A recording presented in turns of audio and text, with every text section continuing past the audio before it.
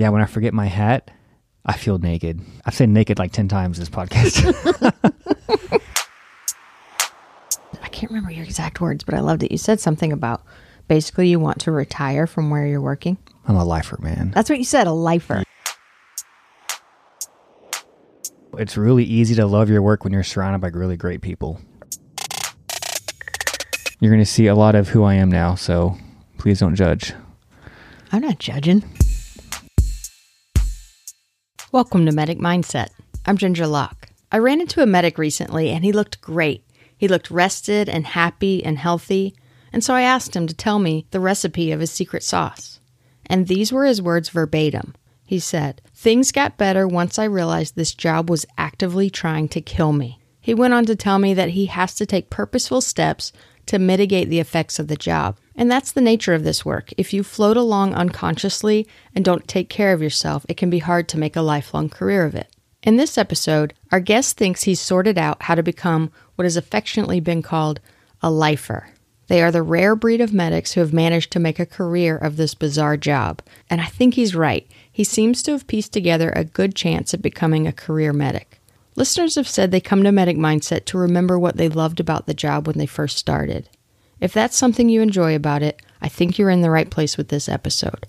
Listen in. I was going to read to you something.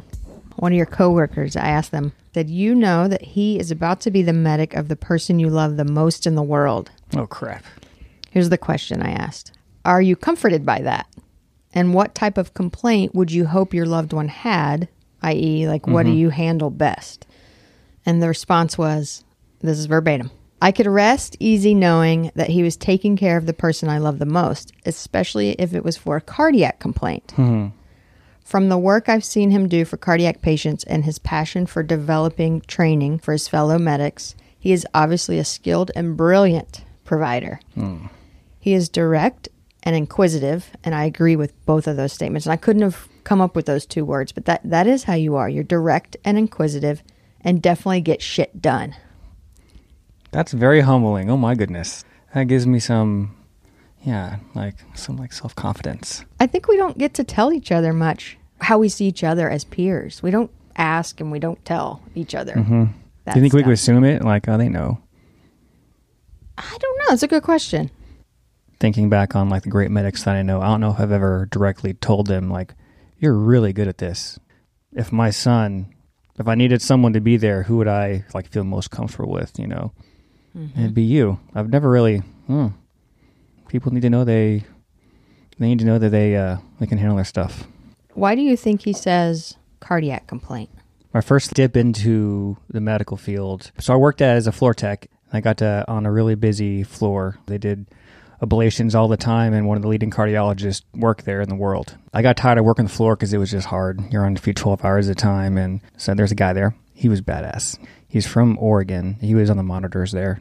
We had like 30 patients or so, and they all had monitors they were wearing, and we also watched IMC, and there's 15 beds in IMC, and they're all wearing monitors, and all of them were watched in one part of the floor by one or two people. I got a picture on my phone, actually. I'm in front of literally like 7 screens, and there's like 16 rhythms per screen that I'm watching. Whoa. Yeah. Anyway, so I got tired of the floor stuff, and I switched to nights and started to get to know this guy, and he's just like, "Why don't you come do rhythms? I'll teach you some stuff." And fell in love, man. Fell in love with rhythm. This is before I went to medic school. Okay, well, that was my question, was it before cardiology? Yeah. It was before all of it. Yeah, it was. If you came back to teach, you think you'd pick cardiology? Absolutely.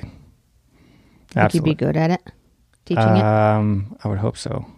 Because you can be good at something, but not good at teaching it? Yeah. You think you're good at transferring that knowledge? I think what makes a good teacher is someone that is able to take something complicated and explain it in a simple way.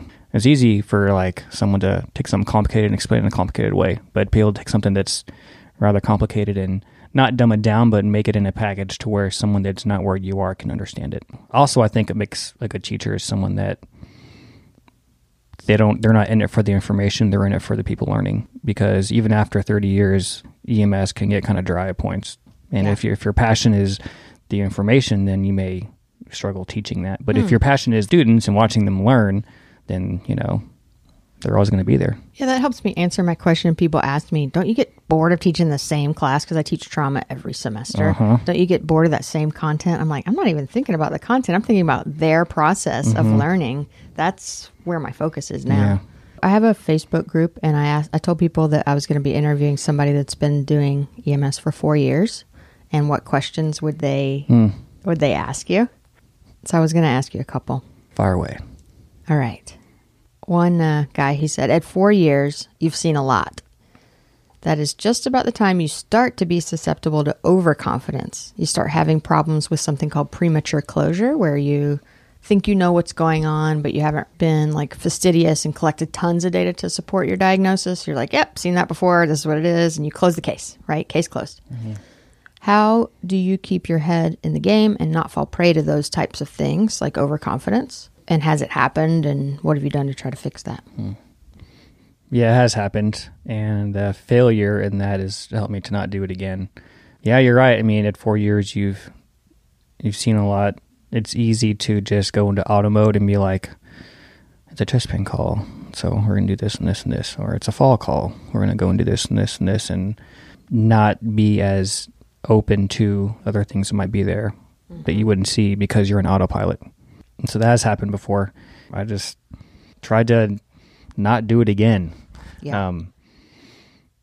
I guess I don't think I'm that big of a deal, to be honest. And so I know I need to try every single call. I mean, not that I don't think I'm a good medic, but I don't think I'm like this badass, take the bull by the horns and all that. And like, I feel like every call like requires attention. And I guess I fear failure so much that it helps me to not, it's people's lives, man. More people commented on this idea of overconfidence. Somebody said that they agree that years 2 to 4 are the most dangerous. And I was like, dangerous for who? And they said that years 1 to 2, you spend being scared to death to make a mistake, but then you get confident, and then you develop a host of biases, cognitive biases, and then you get your first clean kill. What does that mean? Clean kill is like you failed and you hurt someone. The failure that you referenced earlier, was it big guy or little guy? I guess big, yeah. Yeah, for sure. What was the question again? Mostly I'm trying to get you to a place I wonder if you're willing to share your failure. Okay, yeah. Yeah. So, I've failed multiple times. The first one is my first MI patient. Came out as a female who couldn't feel her legs. What do you think, MI? So, and we get to the house, and it's a very nice house. Not that matters, but we were down in the basement in a very hard to get to place, a very narrow stairway. The patient's on the ground, and her legs are raised, and she looks kind of pale. I'm like, what's going on here? Put on the 4-lead or 3-lead in IC. She's in 3rd degree. That's okay. We'll do a 12-lead real quick. And then she was having a MI. She was having right-sided MI. Getting her into the ambulance was hell because we couldn't just, oh man, like getting her out of that small space through the narrow stairway was just, it was hard. But anyways, got to the ambulance. I had a firefighter drive, my partner and I think we stuck her like 7 times. I tried the EJ, couldn't get an EJ. And her pressure was like in the 70s. I never could get a line. And I thought about drilling her, but she was conscious and pretty alert. And I didn't. And I should have. I absolutely should have. And she ended up dying on the table. I don't know if that was because I didn't drill and give her fluids or not. I have no idea, but I know it wouldn't have hurt. It would have hurt, but I don't know if it would have like made a big difference or not. And that was the first patient that actually died that I knew about. And I took her pretty hard. And I still think about that call, about like, would it have mattered? Would it have not mattered? I should have. I talked to a lot of medics about it, and our medical director about it, and everyone's consensus, yeah, should have absolutely.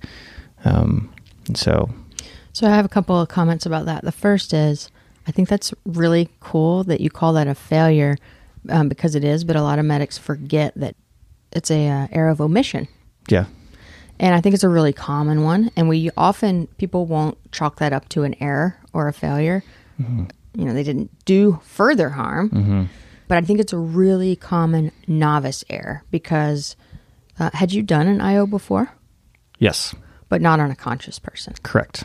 Now you've had the patient that you know had the indication, and next time it will happen. Yeah. Right. But I think we have to go through that process sometimes because you don't have a mentor or preceptor there with you in those moments to be like, yep, this is the moment. You got to pull the trigger. I hate seeing people in pain. I got an EMS because I loved helping people. I hate seeing people in pain, and the idea of inflicting pain on someone is going to hurt a lot, you know? And I let that fear cloud my judgment. Just got to get over that. Realize sometimes there are worse things than pain. Yeah. So do you talk to, when students come right out with you or new medics, do you talk to them about that? About that incident? Yeah, that case or that concept of how you have to be in the mindset of temporary pain for... No, I don't, but I should, because that is a good point. Well, you are right now. Yeah. Yep. So the reason I wanted to invite you on the podcast was one specific reason, and that is I ran into you recently, and you said, I can't remember your exact words, but I loved it. You said something about basically you want to retire from where you're working. I'm a lifer, man. That's what you said, a lifer. Yeah. Are you a lifer for EMS or a lifer for where you work? Both.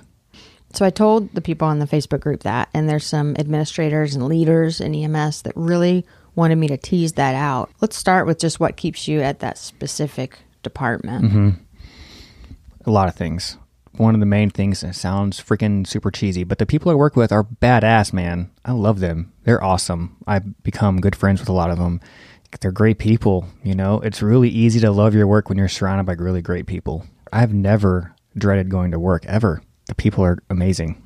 So your peers and the supervisors, leaders? One of our big top dog people, it's just so easy to follow him because he does his job because he sees that he can do something to help people, and he does it and does it well, and he doesn't let it go to his head. So when you say that your coworkers are badasses, do you mean in medicine or just in life? Yeah, both. We have so many different kinds of people I work with. They're really great medics that I absolutely would trust with my 10-month-old son's life in their hands. I absolutely would. And I am protective as hell of that kid, so that says a lot. Yeah. They're also really cool. Like, they have awesome interests. They're different than mine, and they're all different demographics, age-wise, ethnicities, backgrounds, experiences, and yeah, we get to hang out. And do you think you'd be happy anywhere, though? I'm starting to pick up the vibe that you're like, you're going to kind of be happy wherever you are. I have been in happy places before, but I try and be positive and make the best of the situation and focus on the good rather than the bad. So the people are good. The message is that places need to hire well. And, yes, and we do a great job of that. Hire for personality and character traits, not just the medicine. What are the characteristics that make them so nice to work with? I think they're great medics, and they know how to handle the pressure well, and they know when to, like, it's time to get stuff done. It's easy to be around them. You know, they know their stuff. We have a great medical director who's pretty progressive. That makes doing medicine a lot of fun. And the fact that we're kind of rural, we can see some stuff work that we wouldn't normally get to see medicine work in the city, you know? And that's a lot of fun. Do y'all still have 2 trucks at one station sometimes? Because of that phenomenon, do you have the ability, or does this happen, where people will come back and talk about their cases? All the time. You can just tell people love their jobs because they're interested in talking about the cool stuff, or the fact that they think stuff is cool in the first place. Yeah. You know? So we'll hear a call go out and we'll read the call notes because we have a computer that has all the calls and all the notes from all the calls, and we can see that, you know, this truck's on this call and see updates they're getting on the way to the call, and the patient's doing this and this and this, and I wonder what they're going to do. What are they going to do this? They're going to do this, and they see where they transport to when they get back. It's like, all right, let's hear the story. You know, like, what's the story? Another awesome thing about our place is that, like, whenever someone has a code and the truck gets trashed, everyone comes out to help restock. It's not just like you're in the ambulance by yourself cleaning stuff. Everyone is out there helping them restock, get the truck back together, talking about the call. What was it? What'd you do? What'd you think? And I think that's really important, and that's something that can only happen logistically if you have 2 trucks at one station. That communal experience like that. Yeah. It doesn't happen at the other station. It doesn't. But that helps it have that like family feel. That helps the fact that there used to be 3 trucks at Central, at the Central Station. There used to be 3, and that was awesome because there'd be 6 people there plus a captain plus students, at admins on the other side of the building. So I mean, there could be 10, 15 people there. It's just like party time, like yeah, it's just fun, we'll binge on Netflix, or we'll go train and like spend like an hour and a half, 2 hours like training and all that stuff. That makes me want to come back. That's another question I was going to ask you later on. Okay. Yeah, the people are great where I work. That keeps me there. The pay is good. The benefits are competitive. The calls are cool because I'm so rural. Like I said, I can see stuff work. And I think the call volume is low enough to where my skills stay fresh and I'm not going to get burnt out. Right. You need a balance of like busy enough to where your skills can stay fresh. At the same time, like not getting burnt out running 20 calls in 24 hours. We're in the country where I work, and people wait till the last second to call sometimes because they're country and they, throw some Windex on it or whatever. Like, I don't know, like they'll do whatever they can to not. But then when they call, it's like, gee, should have called 2 hours ago. Their CHF are breathing 60 times a minute in the bathroom. Like, why did you wait so long? Because I didn't think I needed to. I don't want to go to the hospital. Yeah. Like, well, now you're going, man. So you mentioned pay. The pay has to be good enough, but it doesn't have to be crazy. Yeah. As much as I love EMS and my job and the people, it's a means to an end. I live for my family, and this job allows me to provide for them. And it's awesome that this job is awesome, that I can love my job at the same time providing for them. But it's a means to an end. I just happen to freaking love it. Yeah. Let's say they paid you half of what you make. You just wouldn't be able to do the job. Yeah. No. If they paid you $10,000 less than what you make, could you do the job? Yes. And would you? Hopefully your bosses Probably. aren't listening. Yeah. No, I think I would. Yeah. I totally think I would. Because you can make adjustments. I mean, 10 grand sounds like a lot, but I live in a dual income household and I can make it work. Right. Yeah. Everybody's situation is different. Yeah. I like to think about the threshold of pay. To me, all employers need to worry about is just paying enough.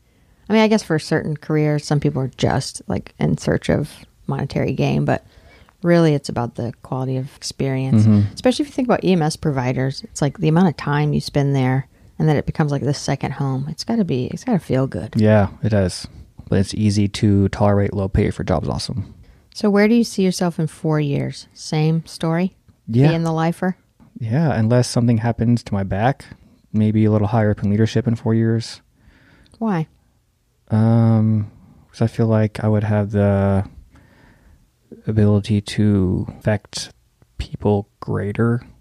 I don't want to ever be a captain, man. I want to be in the truck forever. And that sounds crazy, but I want to be in the truck forever. I want to be I want to have my hands where the people are, off in offices and stuff. Like, I can't do that. And I want to kind of be where the action is.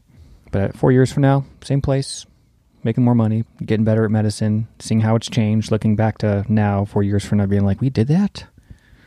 Do you remember any bits of advice you received from early mentors, either in your educational process or when you first started in the field? I have a horrible memory. I did way too many drugs in college. not during medic school. Before that, it's all fog. I remember people saying, make the most of your clinicals. I remember them stressing that because it's one thing to be in front of a book, in front of a whiteboard, and talk about all the different kinds of altered mental status there are. It's another thing to be out there and see what it looks like and experience it, smell the environment, and hear the patient. And I am just a hands-on kind of learner. That advice was good because when I was there, I was like, let's put my knowledge to work into action. That's how I learn. That's how it sticks the best, is by doing. And have you paid that tip forward to any new medics? Yeah. Who have you told? Students at this? Yeah, students. Yeah, when students come, I'm like, this is the time when you can, everything you've learned so far, let's do it. And let's have your hands do what your brain already knows. First of all, I'm like, I've been a student before. Let's learn something and have some fun. I know you're nervous. I know you're uncomfortable. We're going to take things one step at a time and hopefully learn something cool and have fun. I remember one of the first, it wasn't advice, it was feedback I got.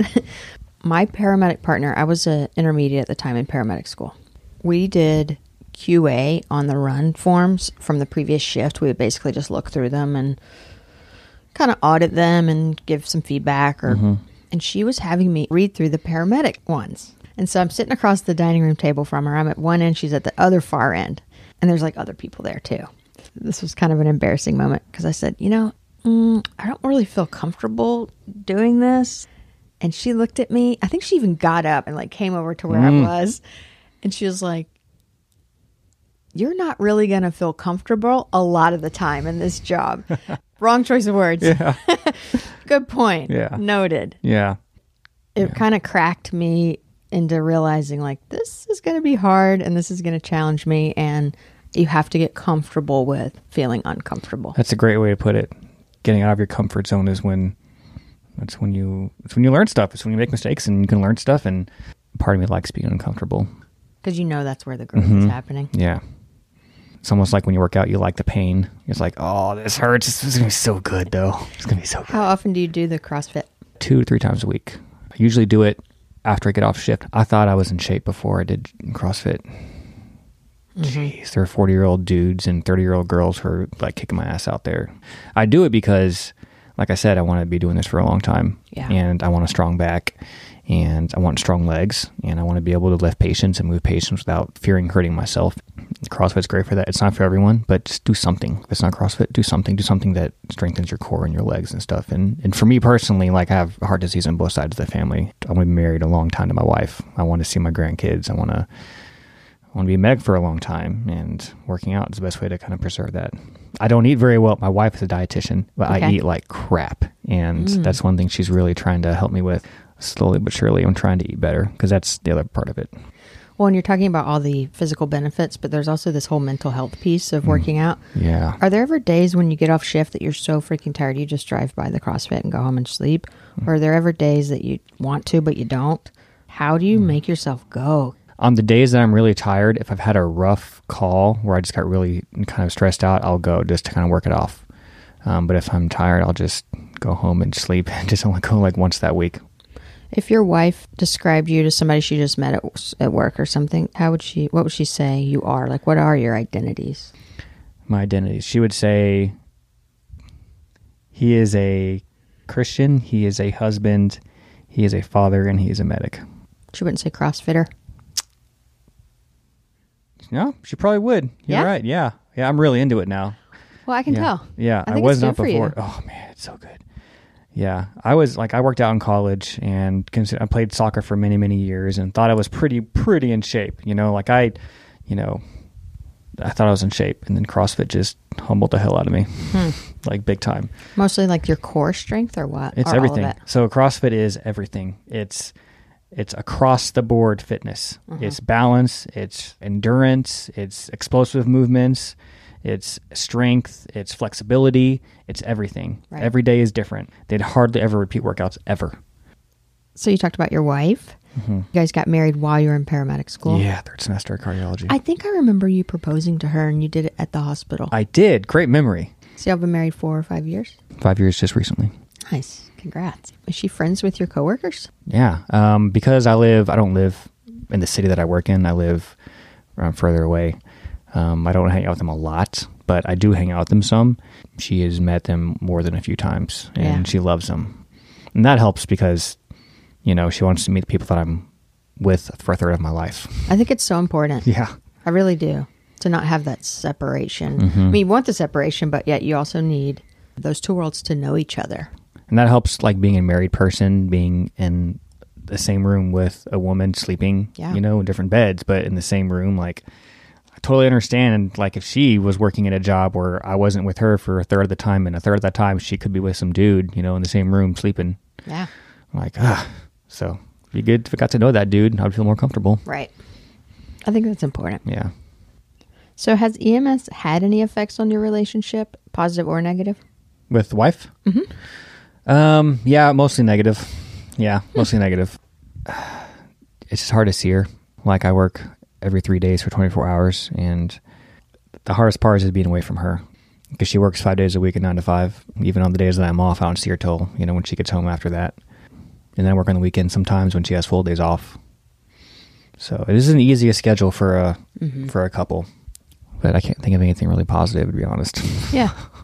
So it's just quantity. I mean, it's just quantity Yeah. of time. You just don't have the Yeah. numbers. You just don't have the hours. Mm-hmm. It's great for a single person. EMS is great for no family, living on your own, which is why maybe people just are in and out in 5 years. I don't know. Yeah, I mean, it may have something to do with it. Yeah. Can you think of any experiences, life experiences, before you started EMS that prepared you for the skills you've needed on the job? So there's more to being a paramedic than just taking care of sick people, right? There's this whole thing. Like, what'd you do before EMS? I was in banking, and before that, I was at Starbucks for 7 years. That'll help. That, man, both those jobs were good because I got to really deal with people that got angry and kind of learned how to handle conflict. Conflict is going to happen. Starbucks, Saturday morning, you're on the bar, 10 cups lined up, and you're like going ferociously making drinks. It's fun, but you do something wrong, and their coffee's not right. And they're irate about it. And it's like, it's just coffee, dude. But to them, it's not just coffee. It's the start of their day, and that has to go right. And Yeah. working under pressure there, which is not the same as working under pressure in EMS, but it is working under pressure with people watching you kind of thing. That definitely helped. Multitasking while trying to like interact with people. Yeah, I never thought about the Starbucks. We're all just kind of staring at the poor baristas. Oh, yeah. And I can feel you staring. Okay, can I need feel to it. quit doing that then. I can feel it. I mean, I'm just staring at you the way I stare at Sure. my coffee pot in the morning. Yeah. It's like, all right, do your thing. If you were stressed on a call, would your partner know it? When I get stressed, I get quiet.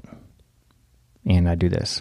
I'm biting my lip right now in case you can't tell. The bottom lip. Yeah, the bottom lip thing. I'm like, and my eyes get bigger too. When I get like crazy stressed on a call, I'll just kind of get quiet and I'll just. That's not the good face you want to see in a call, right? No, it's okay. It's all right. But it doesn't last very long. I'll do that and then I'll have a plan and be like, okay, and then we'll do the plan. The more amped up a patient is, the more calm I'm going to be to try and, Right. the crazier a scene is, the calmer I'm going to be, I do know. Not to show a lack of caring, but just to like lead medic sets the tone. Even how I respond, like a call comes out, cardiac arrest or whatever. All right, received en route. It starts in the very beginning. The tone is going to be set at the very beginning. Right. And it's purposeful to balance the nature of the call. Was it always like that? No. No. It wasn't. In the beginning, I was very amped up. And I'm high energy as it is. Like, I'm very high energy, in case you can't tell. Yeah. People at work say I do everything with gusto. I walk fast. I like when I mop the floors, I'm like, I'm like high energy, everything, I don't know why that is, but I just really, nature. Yeah, I guess so. On the radio in the beginning, was very amped up and didn't really have good radio presence kind of thing. I've gotten better about that. How did you get better at that? Did somebody point it out to you? No, I heard myself. So after a call one time, I called dispatch to get some information that I hadn't gotten. Yeah, they had times and stuff that our computer didn't have. And I heard them play back the call, and I heard myself on the radio, and I was talking, and I was like, is that me? Oh my gosh. I was like, I do not sound like I'm in control. I'm like, okay, that's got to change. That's got to Isn't change. that useful? Yeah. I mean, I could tell with the tone and how I was speaking and everything, I did not sound like I was in control or confident. Eye opener for sure. Big time. There are a lot of people in medical education that want us to do a lot more videotaping of ourselves so we can watch ourselves. A lot of people in hospital want to videotape codes and resuscitations, and because of that very thing, it's like, Yeah. it's really hard for one adult to give another adult that feedback, for them to be like, dude, you're a spaz, but you can just hear it for yourself. Hearing it was enough. No one had to tell me. I could hear it for myself what I was like. And I'm critical of myself anyway, so, I mean. So when you heard that, the very next time you were on the radio, you were just more mindful? I spoke slower. I spoke with less volume. I held the radio like closer and then spoke, more softly. All of a sudden, this door flies open and someone brings you a sick person. What is the worst condition? What is the thing you would not want it to be? What are you the most afraid of or feel the least well-equipped to handle? A 10-month-old baby because of my son. Yeah. Yeah, I had a sick baby recently. I did not handle it how I thought I would have handled it. I thought I'd be able to have more control and think more clearly on the fly, and I wasn't able to do that. Yeah, it sucked. Baby was fine, but it potentially could have been bad. It could have been a potentially very critical patient. And when the call came out and then I heard the age and everything, I was like, oh, shit. I just wasn't able to kind of get in the right mindset. The whole call, I just felt kind of out of my skin. Didn't feel, everything came hard, nothing came easy, and doing things just it didn't go well, and my mind just wasn't able to like focus like it usually does. Is there anything about being a paramedic that's hard that you didn't realize was going to be hard?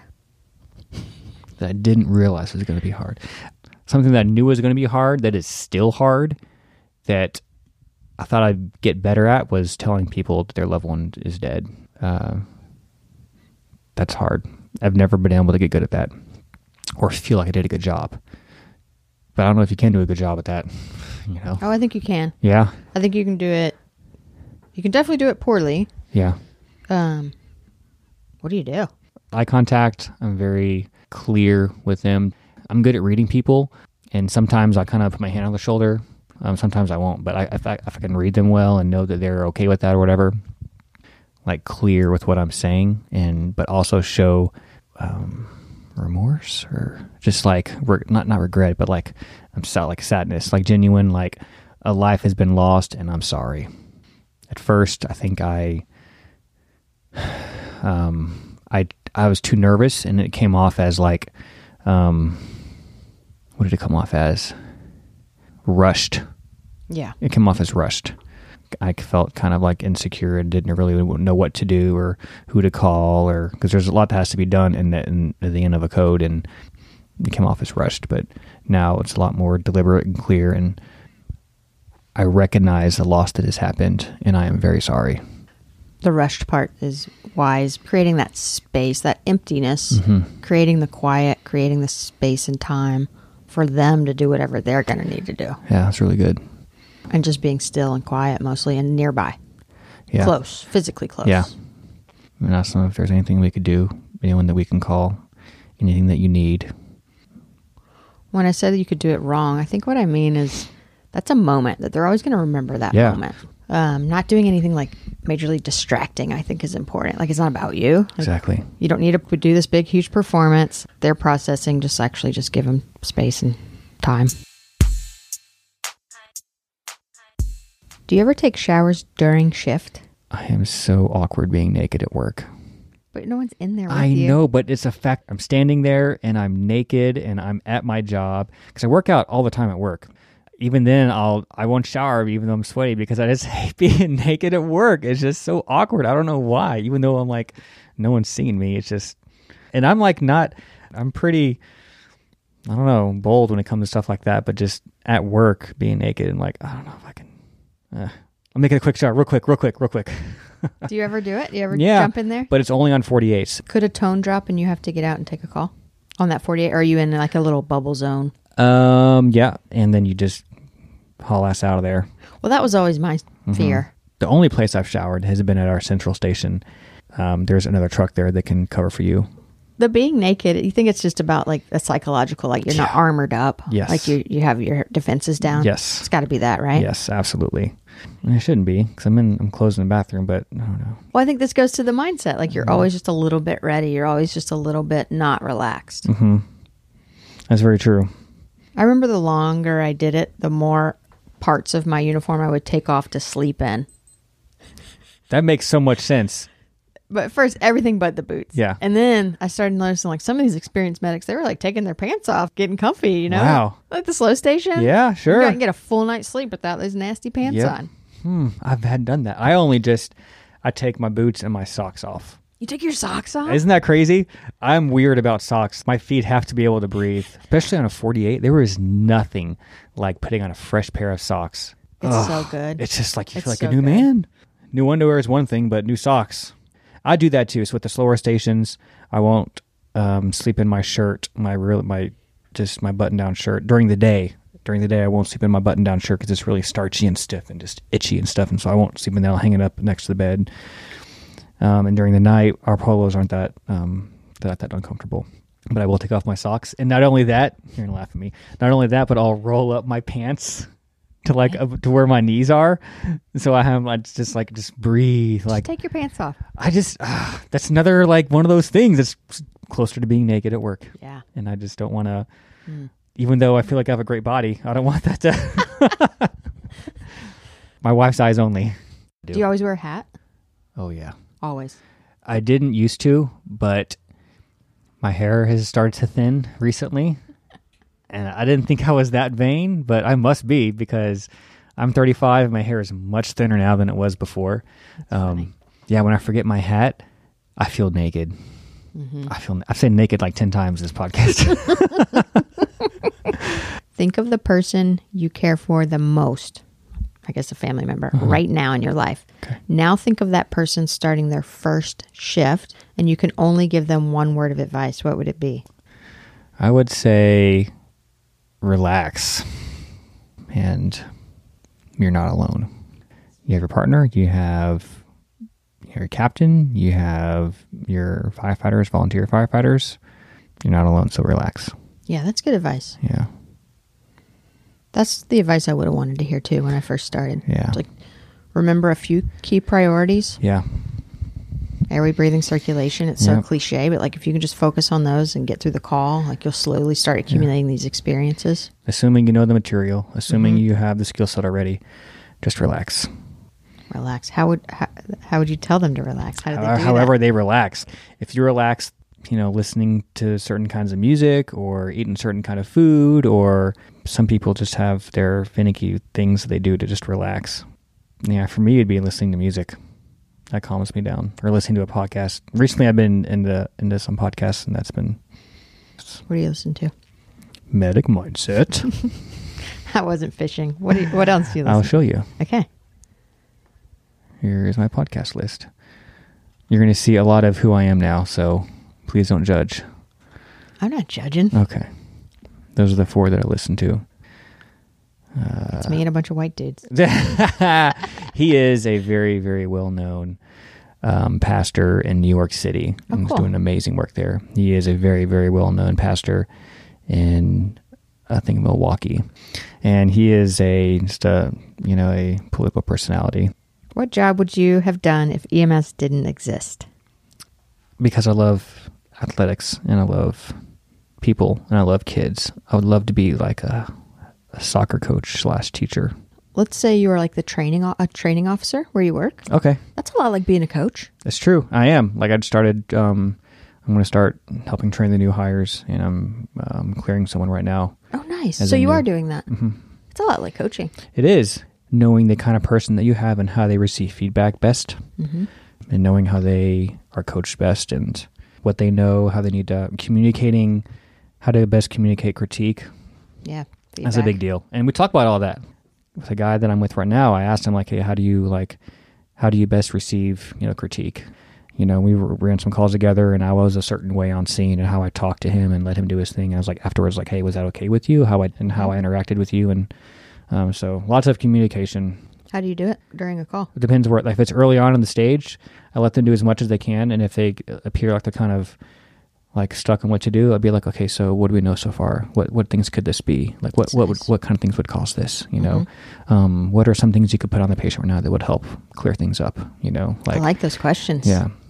I like that. Those are prompts that really get them thinking and make them think out loud. And what do we know so far? I love that question. Yeah. That's good. Yeah. Where'd you get that one?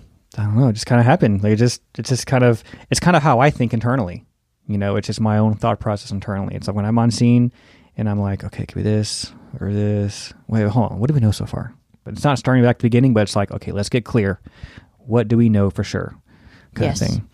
I love that. Yeah. If you could go back in time and give yourself advice as you started paramedic school, what would you say to yourself? It is not the end of the world to fail a skill. Yeah. It's not the end of the world. No, in fact, it's sometimes good. Yeah. I would tell all students that also. Why would you tell them that? For me, I don't know if this applies to everyone. For me personally, this was not just for me, but for my family. Like, this is a big deal. This is something to take very seriously. I just feel like there was a lot of pressure riding on the success of school. When I failed PD intubation, which is common, the padding, I didn't pad the shoulders. I just had a freak out moment. What does this mean? Like, going to like the worst conclusions possible, and like I retried it and it was fine. It's okay to fail a skill. That is excellent advice. I routinely, at least once a semester, we'll have a student that's just started the program and they'll tell me, my goal is to get through this program and never fail a skill. I get what they're saying. Like, they want to be good. They want to work hard. They want to practice. They want to, it's a reasonable goal, but you can't attach too much value to that, because you can pass all your skills and that doesn't necessarily mean you're good to go. I would rather them attach value to every single time I'm with a patient. I want them to leave that experience feeling like I was there with them, or I was present for them, in touch with them. Those are the kind of goals. Yeah. They should be told that in the first semester. So what would you tell them exactly? Yeah, I would say, don't be shocked if you fail a skill, and it is not the end of the world if you do. Right. It's no reflection on your future. And that's the wrong thing to focus on. Right. You're focusing on the wrong thing. Yeah. It's like they attach their self-worth or something to it. When you said that you spun out or whatever, it was just like you question more. Yeah. You question a lot of I question fundamental things. Yeah, I was like, man, can I do this? What if I fail? What does that mean? Then what are our plans after that? Like, what if? And it's like, no, just calm down, take a deep breath, do your thing. Yeah. I'll do that sometimes with students that are in like a high stakes scenario. We'll do what I call fear setting, and I'll say, okay, like let's chase this all the way down to the end. What's the very worst thing that could happen here? Now that I've seen students have to repeat a semester, have to repeat a class, or have to repeat testing a skill, and I've seen those students go on to be like really competent, happy. Yeah, I know one of them. One of the people that graduated with me, she had to retake a course, and she's glad that she did. Mm-hmm. She's glad that she did. Oh, thanks for all your time. Where's your baby right now? He's in daycare. We'll go get him. I will. Signing off. Do you have a sign off thing that you do? No, it's like a sign off that I don't have a sign off. That's your thing. Never change that. I don't have a sign off. That's good. I don't think people listen to the end anyways. I have questions for you, Ginger. I'm kind of nervous. The tables have turned. First question for Ginger. Thank you for letting me ask you questions, by the way. We'll see if you post it. I'm thankful that you wanted to ask me some questions. Well, I'm very curious because as a student, I would have loved this.